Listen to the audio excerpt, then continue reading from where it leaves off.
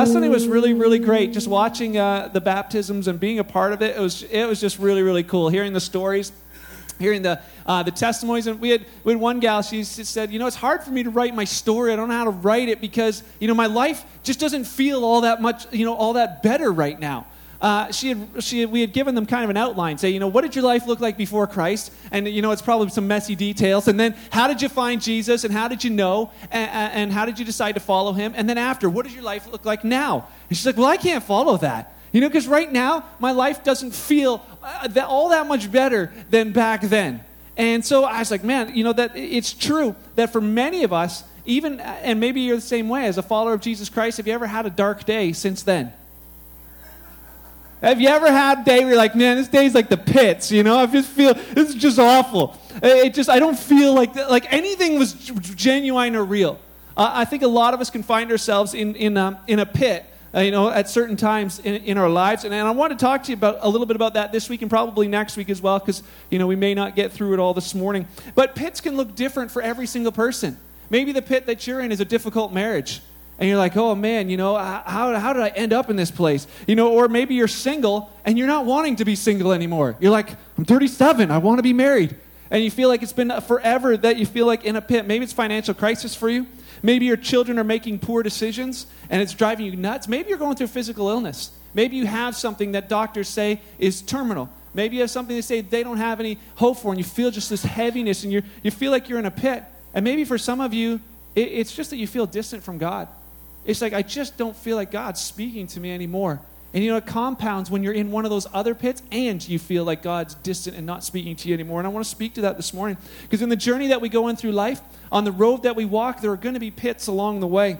We can't always avoid them, but we got to realize that when we're in them, there's something that we can do while we're in those pits that can affect us for when we either get out of those pits or how we do the journey through them. There was a quote that I read. A father had said to his frustrated and impatient daughter, he says, "My dear, if you would only recognize that life is hard, things would be so much easier for you." And it's true. A lot of times we think, we just want life to be easy. And as all of us can relate, it just isn't. There's times in our life where it's just not easy. And there's different ways you end up in a pit. Maybe you find yourself in one of those pits today and you're like, there could be multiple reasons why you're there. One reason could be that you put yourself there. The Bible talks about in Proverbs in 26:27, it talks about a fool who digs a hole and then falls in it himself. He digs a hole to trap somebody and then he ends up in there. It's the decisions we make.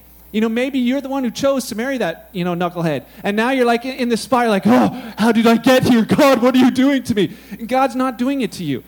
There's decisions that you made that bring you to that place where you feel like, well, now I'm in this pit. Maybe someone else threw you in. You know the story of Joseph?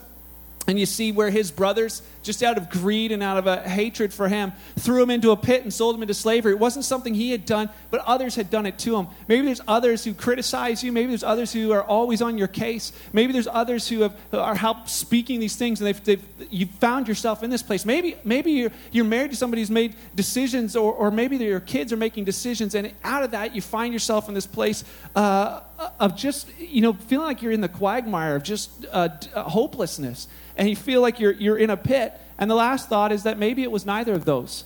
Maybe it's just something you just slipped into. The Bible talks in Psalms about King David, how he says, I was looking at everybody who wasn't a follower of Christ. And he says, as I looked at them, I thought, their lives seem better than mine. How many times has that not happened that we look at it and go, God, I didn't realize it was going to be so hard to follow you, so hard to be a Christian. I look at other people and I think they got it to get, like their lives don't seem as hard as mine. Their lives seem more fun than mine. And he says, as I looked at that, he says, I almost slipped. He says, I almost fell into that and realized I was going to join them. He says, until I went to the house of God and I saw him and I saw the end. And I looked down the road and I saw what it was really all about. He said, I almost slipped in. The fact that you could almost slip in tells me that you probably could slip in. I see that, that a lot of times when we start looking at what others' lives look like, that it sometimes plays a role for us and causes us to slip into something. I want to encourage you, if you're in any one of those places today, you find yourself in a pit for any one of those reasons, that I want to encourage you with some thoughts this morning, because it's not very encouraging to be in one. There's a guy. What do you do when you find yourself in a place like that. There's a guy named Juan Pablo Montoya. If you're a NASCAR fan, you probably have heard of him. If you're a Target fan like my wife, then there's your man right there. He's just a side note, Target's open now in Ancaster, and during this, I know, woo woo. That's like those shoppers, like, oh yeah. The other night, anybody know there's a big storm coming, and there's warnings, tornado warnings, and my phone is like red lines going across. But my mother-in-law and my wife are like, Target's open, we're going.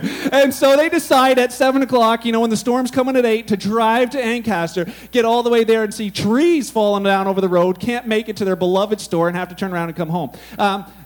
Side note. Anyways, Juan Pablo, I'm happy she's alive. Juan Pablo Montoya, a couple of weeks ago, June 23rd, Sonoma Raceway, he's racing through. He's in second place, guaranteed second. There's nobody anywhere near him. And on the very last lap, he runs out of gas. And as he's cruising to the end of the line, he actually ends up in 34th place because 32 other cars pass him on his way as he's coasting. And here he is walking back from the finish line. He has to walk back all the way to his garage because his car isn't going to make it there, and he was ticked. He says this in his interview. He says, when I came through turn 10, I was coming to the white, the fuel pressure just dropped. He said, I could see I was on empty. And he says, I knew I was dead meat. For some of you, you feel like you've been in a pit long enough, in a tough spot long enough that you feel right now you're running on empty. You don't even know why you came here this morning. You're just like, I just feel like nothing. I don't feel alive on the inside. And you know what? Montoya blamed this loss, this 34th place. He blamed it on the last time he was in the pit. And I think there's something so powerful in that. Our journey in life is often determined by how we handled the last time we were in a pit. Let me say that again. Our life is often determined by how we handled the last time we were in a pit. And the last time you were in a pit might be today. Where you go in your journey with life is often based on what you do when you find yourself in a pit where you are right now. What do you do when you find yourself in the pit? In NASCAR, the pit's actually a place of renewal and repair. It's a good place to be, but oftentimes we don't see it as such. And I wanted to share a few thoughts with you this week and a few next week, but a couple thoughts for you. Maybe just jot some notes down or some thoughts. Number one, realize when you're in a pit that God didn't put you in the pit. Realize that God didn't put you there. Because a lot of times it's difficult for us when we think that God's the one orchestrating all this stuff and our lives are miserable because we're followers of Him. It's not the case. Some would say, you're in a pit and God's put you there by His grace so that you would call out to Him, so that you would reach out to Him, so that He could save you. But God's not like, He doesn't have like an inferiority complex where He's like, oh man, I just don't have any purpose. I got to save somebody today. I got to try and figure out what I'm going to do. It causes confusion when you think of that. That might be the outcome, and it probably is the desired outcome, but it's not the purpose. It's not the reason. That'd be like us. Picture yourself walking down the road. You're just having a great day, and there's an ambulance driver driving down the road, and he's got nobody in the back. But he's not happy about that. He wants to save somebody. So he sees you walking along the road and decides, I'm going to go hit that person. I'm going to go run them over so I can save them and take them to the hospital. You'd be like, this guy's a lunatic. But we would sometimes, believe these thoughts. Oh, it sounds scriptural. It sounds spiritual. That's maybe what God's doing in my life.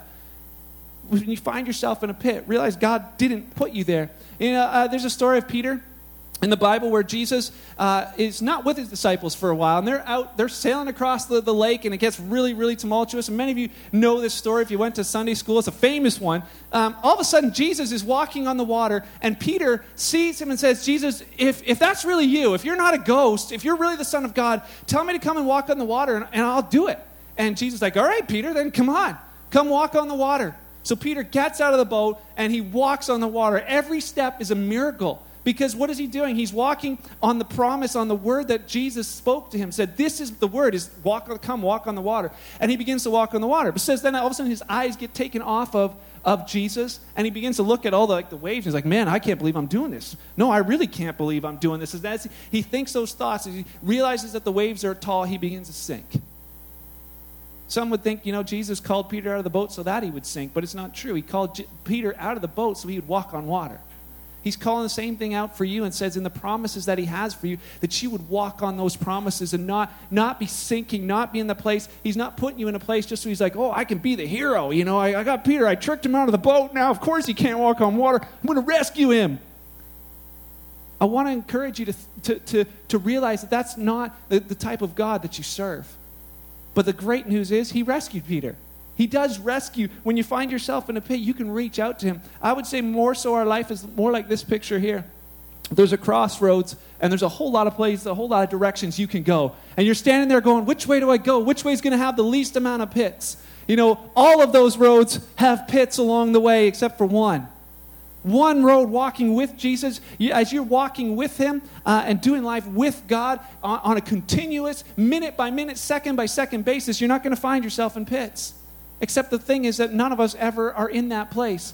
So the Bible teaches us, you know, through his word, that we would look for wisdom, that we would gain his knowledge on situations, that we would have, you know, his wisdom on relationships so that our relationships aren't full of pits, that we would have, you know, his wisdom and his knowledge in how we, you know, conduct our lives so that we don't end up in all kinds of those pits. And wisdom and obedience can protect you from them. But the thing is, there's always going to be times in our life where we find ourselves in them. So I want to challenge you, number one, realize God didn't put you in that pit. Number two, realize you're not the only one.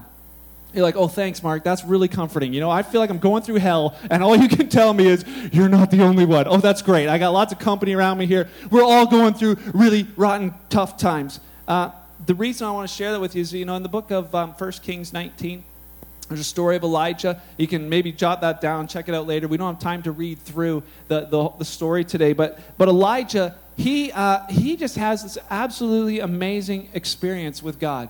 He's challenging, you know, the religious leaders of the day. They all of the evil that's surrounding his country. There's 450 prophets of the bad God, and there's just him. And it's these guys, they say, let's go up on a mountain, let's just have it once and for all. Let's just prove who's God once and for all. And so they go up on the mountain, and the challenge is they both make an altar, they both put an offering on it, and neither one of them gets to light it. And they said, just whoever's the real God, just light the thing up on fire, and we'll know. That'd be like, you know, for us, it'd be like, we'd love to see that today. We would love it if we could be just like, okay, you know, the church next door or our church, you know, if I shouldn't use that. It's a bad analogy. Let's use like the iPhone or the BlackBerry. Which one is designed by God and which one is, you know, totally worthless? And we would say, you know, we'll put these out here, and God, if you would just, you know, nobody will touch it, no electricity, the batteries are dead, but would you just turn one on? And when the iPhone turns on, you'd be like, oh, of course we know, you know, this is the real God. And you'd be like, wow, you know, how's that possible? There's no app for that. You know, that's God. We'd be like, this is great. And it would be like, wow, lights on, you know, I just know who to serve.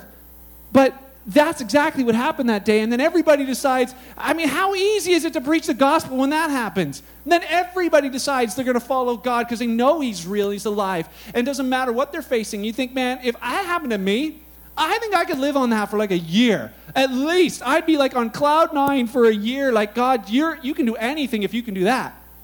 Well, it says that after that happened, you know, it hadn't rained for 3 years, and so Elijah starts praying now that it's going to rain.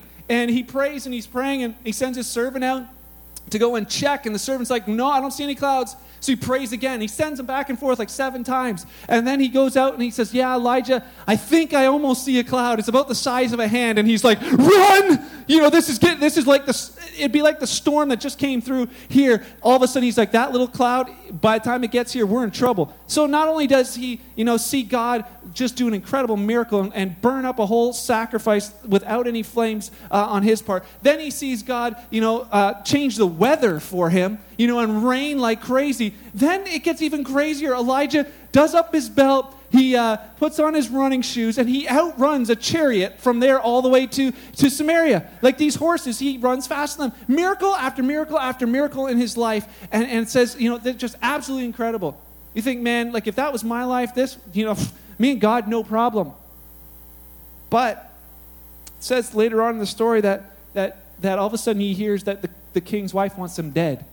And he gets all upset, and he runs off to the wilderness all by himself, and he's sitting in the wilderness by himself in a pity pit.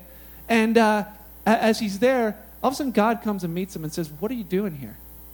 And Elijah says, oh God, you don't get it. I'm like the only one who serves you. You know, no one else is serving you. It's just me. And now everybody wants me dead. And it's just like, I just want to die. He actually says, God, take my life. And you're like, what? Just a couple days ago, you just did like 3 major miracles, and now you want to die. Because it happens so simply and easily that we end up in that place, but God meets him there. And what happens? God shows him incredible strength. God shows him incredible feats of power. But then God speaks to him in a still small voice. You know what he says in the still small voice? Elijah, what are you doing here? He said, God, I already told you. I'm here because everybody hates me and wants me dead. I just want to die. I'm the only one serving you. God says, Elijah, listen, bud, you are not the only one. I got 7,000 other people who are serving me just like you. You think it's all about you. You think you're the only one who finds himself in this place. He's like, listen, stop thinking that way. He says it's the difference between having a microscope and having a telescope. You know, when you have a microscope, what does it do? You look at really small things, and what do they look like? Huge. It makes really small things look really big. And you know what? The thing is, are they really big? No. They're really, really tiny. But the telescope is the opposite. You look at tiny things and that are actually really big, and you can see them for what they really are. You know, we sing the song with our kids, Twinkle, Twinkle, Little Star, something like that. They're not little. You know, you start looking at them through a telescope, you realize just how huge and how they dwarf our sun and dwarf our solar system because they're massive. And he's saying the same thought. It's the more you focus on you, the more you're just looking at you, you magnify this pit and this problem that you're in. He says, start realizing that you just got to look at me. Start looking to God and looking at him when you're in the pit and realize that, you know, he's big. He's huge. He can take you through this. David wrote, a psalm, Psalm 40. U2 sings it. It's a great song. But the psalm is written by David about how God took him out of a pit. And then a few verses later, in the same psalm, he's singing about how he's in the pit again. It's like his life is from out of one pit and into the next one. Joseph is another, saying, you know, you're not alone in this. Joseph, these famous people of the Bible, went from the favored child to the hated brother. Then he's he's got this beautiful coat of many colors to strip naked or put on with a loincloth. That's all he had as a slave. Then he's like the best slave, and then all of a sudden he ends up being in prison. His life just can't get any worse, and he knows that God's got a calling in his life, and he's ending up nowhere. He just keeps going from pit to pit. Paul, we think Paul, God, if Paul was in trouble, you'd rescue him, wouldn't you?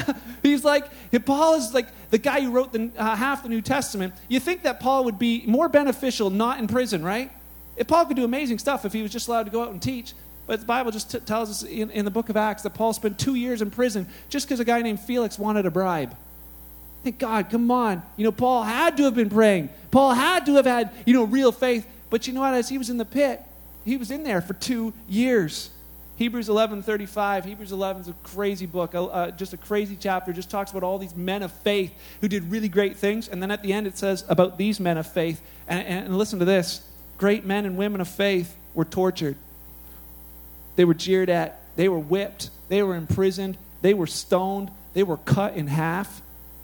They lived in caves and holes in the ground. They were destitute, oppressed, and mistreated. You're like, come on, these are great men and women of faith. How come they're going through this? How come they're going through pits? God can't be around this in any way. When we look at the stories, we're so big on things happening fast in our lives. We want it done yesterday. We can read this story and we can read through and, in less than 20 minutes, we've seen a whole story that took, more than 20 years to live. So maybe you're like, man, I'm in a pit and I've been here for a couple of years. Welcome to the club. A lot of times the way you look at the pit and the way you look at things in it is what keeps you there. The thing is we focus so much on ourselves and on our situation rather than focusing on him and his promises. And I want to encourage you with that this morning. Number one, just realize that God didn't put you there. This other thought is realize you're not the only one. And the third thought is this: don't doubt the love of God for you. When you find yourself in a pit, don't doubt that God loves you. If you got your Bibles, just turn to Romans. It's kind of in the back there. It's in the New Testament, 6th book there. I want you to see this because I want you to take it home with you. Romans chapter 8. Man, they're just great chapters, great parts of his word this morning. But Romans chapter 8 and verse 35, it just says this: can anyone or anything ever separate us from Christ's love? Can anything separate you from Christ's love? No. But think about it. Think about what you're in. Do you feel sometimes that he must not love you or must not care about you? Because if he did, I wouldn't be in this.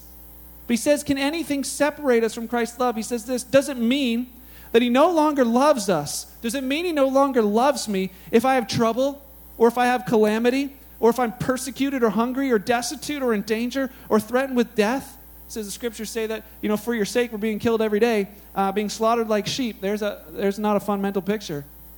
He says, does that mean God doesn't love you if you're experiencing all this kind of stuff? He says, no, despite all these things, overwhelming victory is ours through Christ who loves us. So, I know the enemy would love to try and put this thing on, pushing you away from God as much as possible. And yet, through the times in the pit, there's the times where we can grow and draw closest to God more than ever.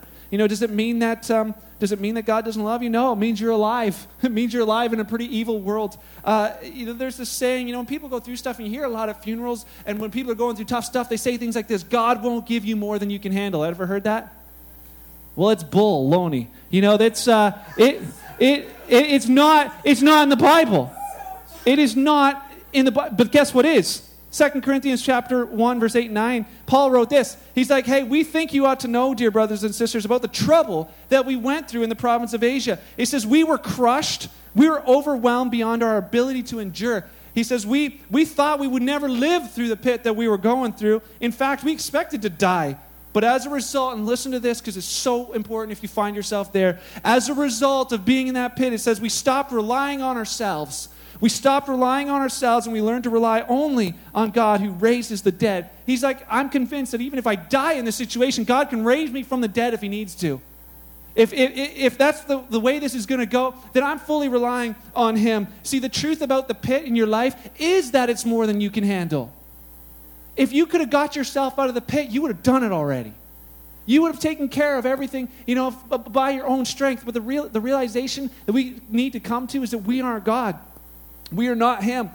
Sometimes we have a wrong perspective of the picture that we're in. We think the pit's a spot of despair and despond and hopelessness, when he says the pit can actually be a place of renewal, refreshing, regeneration, and strength.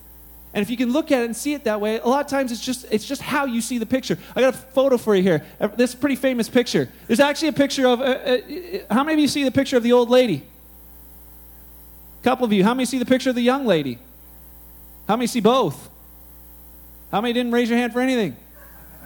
Oh, I saw you raise your hand. Good. All right. Just making sure they still work. Can you see them? No? Okay, hold on. I'll help you out. Right here. Right here. Here's the nose of the old lady. Here's her mouth, and here's her, gnarly chin. Oh, here's her eye. Yes, you see her now. Right? So, and if you missed the young lady, she's actually looking this way. This is her nose and her eye. This is kind of the chin. This is her necklace right here. She's got a feather or something coming out of her hair. Do you see them both?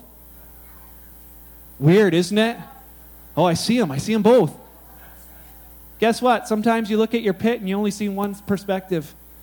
You don't see what God's doing in and through it. A lot of times it really comes down to, we just got to be honest, God is not really all that concerned, or his main goal is not your happiness. It's not. It's your maturity in Christ.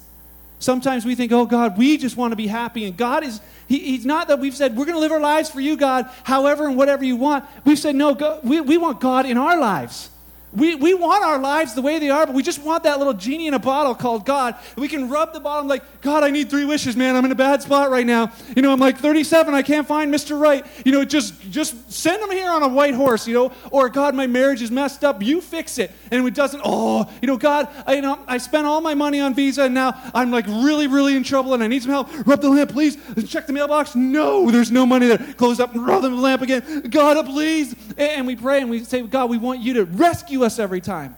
Just do it, God. And if he doesn't, it says it can get us upset. My question for you is, are you more of a dog or a cat?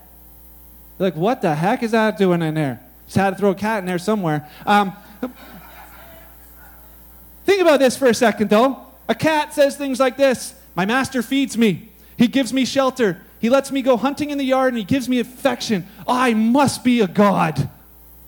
Dog, however, says my master feeds me. He gives me shelter. He takes me hunting with him. He gives me affection. He must be a god. What's your perspective of life? What's your perspective of God? When you find yourself in it, is it, God, just rescue me, and if you do this, then I'll serve you? Or it's like, God, hey, what's going on in my life? I'm obviously here, but I want to do this one with you. Think about the disciples at the crucifixion for a minute. When they were there watching their beloved friend dying on a cross, and it's the darkest day ever, you got to think that going through their heads is like, wait a second. God can't possibly be a part of this. Like, God must be gone. How is this possibly happening to Jesus? Like, he's going to come off the cross. He's going to like wow everybody. And then he dies. And what does it say with them? Because of the way they see it, because they realize and they forget, they look just at the predicament that they're in and they forget the promises that Jesus gave them. He says, what do? They run away, they hide, they deny Christ, they just start throwing in the towel because it's like, this just can't possibly be God. How is it that, I'm not through this? And I want to encourage you with this thought that Jesus actually promised them that this kind of stuff was going to happen. He told them, listen, I'm going to die. He said, listen, it's going to be 3 days and I'll raise from the dead, but realize I'm not going to do this conquering the world thing like you think I am. He says in John 16:33, I told you, he says, I'm telling you all this so that you may have peace in me. That you can have peace in me, but here on earth you're going to have many trials and sorrows, and take heart because I have overcome the world. See, that out of that dark, dark day, you're here today. Whoa, God actually did have something to do with that whole thing where they thought, no, there's no possible way. There's no possible way that in this pit, there's something good coming out of it. Do you know what? God can make beautiful things out of the pit that you're in. Just like we said earlier in NASCAR, the pit's a place of renewal. It's a place of repair. And God can work in the pit that you're in if you'll let him. I'm going to leave you with one thought. There's more. We'll touch on them next week, but this is it. What do you do when you find yourself in a pit? What do you do? In Psalm chapter 40, David just says, I waited patiently for the Lord. I just waited. And you think, what? Wait? That last night when I shared this, there was a lady sitting right here.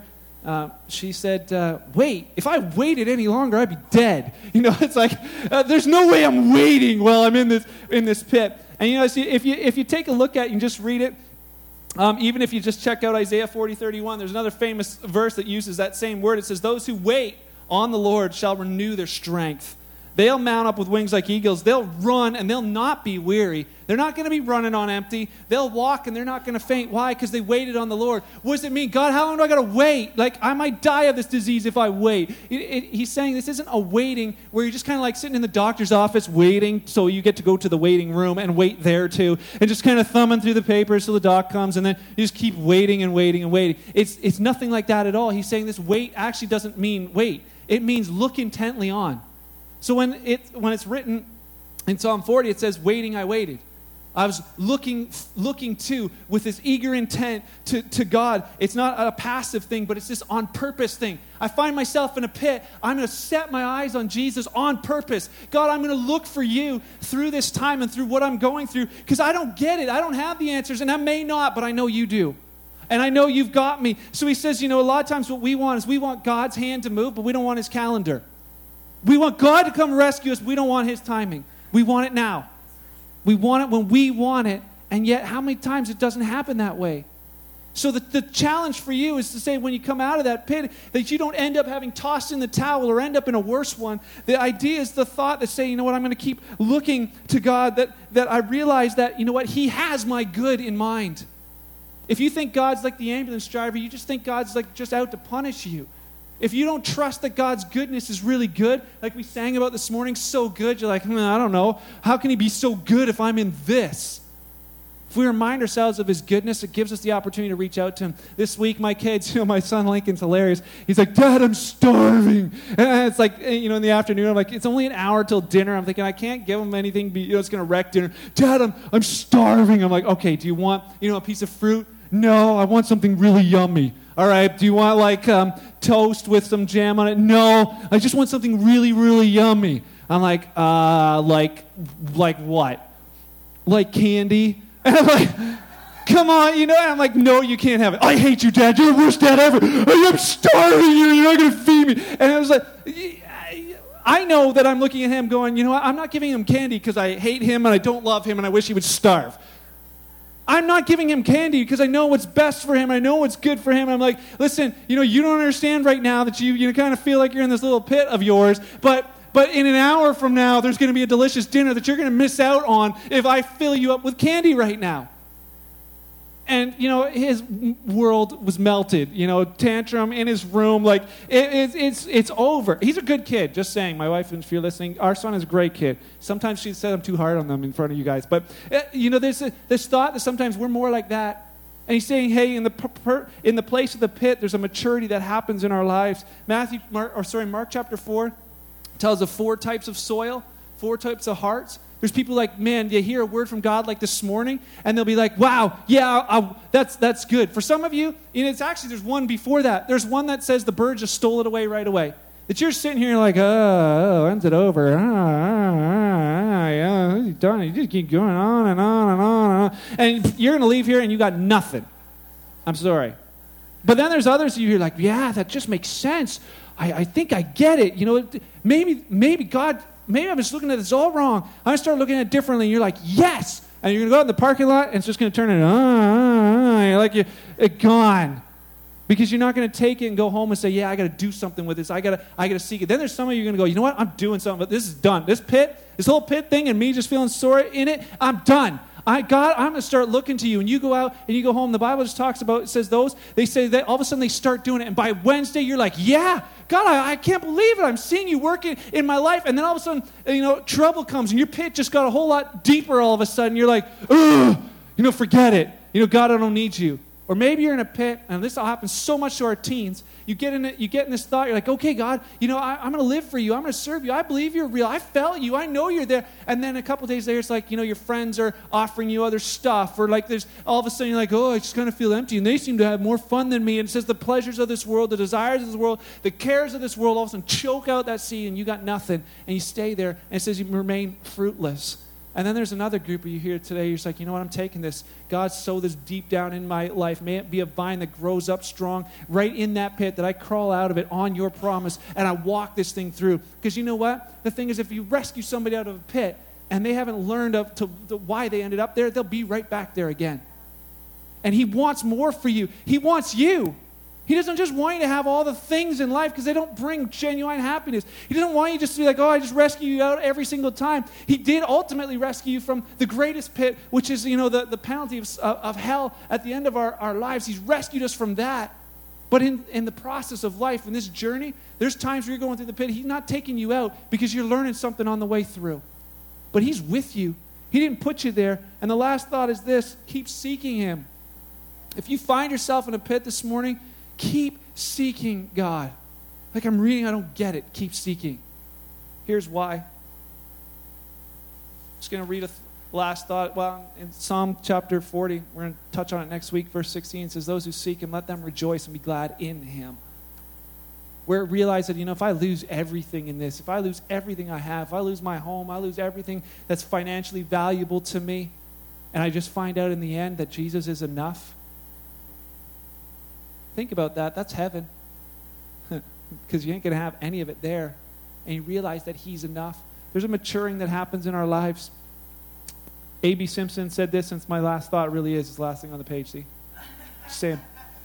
Says this, don't miss this. Don't miss this one. It says, God has hidden every precious thing in such a way that it's a reward to the diligent.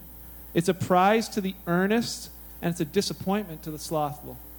Lazy, if you don't know what slothful is. The nut is hidden in a thorny case. The pearl is buried beneath the ocean's wave. Gold is imprisoned in the rocky bosom of the mountain, and the gem is only found after you crush the rock. So too, truth and God must be earnestly sought.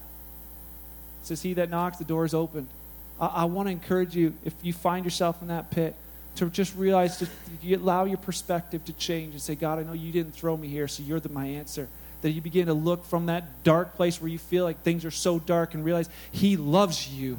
That didn't change the fact that he loves you even though you find yourself there. And that out of that you continue to seek him, and because he's doing something in and through your life through it.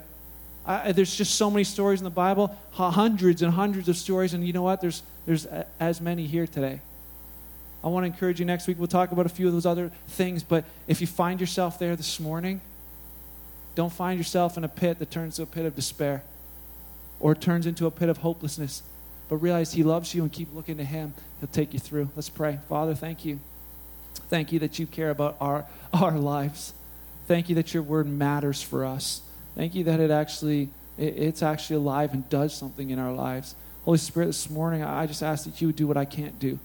Would you just plant the seed deep into the heart of each person here?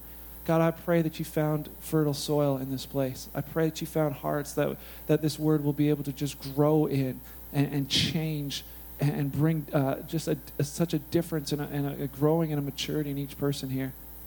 God, I just thank you that you never leave us and you never forsake us. That no matter where we find ourselves, you are there with us. Thank you for your incredible and amazing love that gives us strength as we go through through the difficult times. Father, I pray for those this morning who are here and they find themselves in a pit. I just pray for your courage right now, for them to take you at your word. I pray that they would trust in you and you alone as they walk through this journey. And God, in the end, being that they trusted you alone, that you would receive all glory for it because it's only through you. God, thank you for that we can have a relationship with you. That it's not about church and Sundays, it's about us doing life with you. And I pray that over every person here this morning that they would leave this place and do life with you this week. God, thank you for them. Thank you for putting us together as a family, for the blessing that they are to me and to each other. I just pray you bless them for that this week in your name. Amen.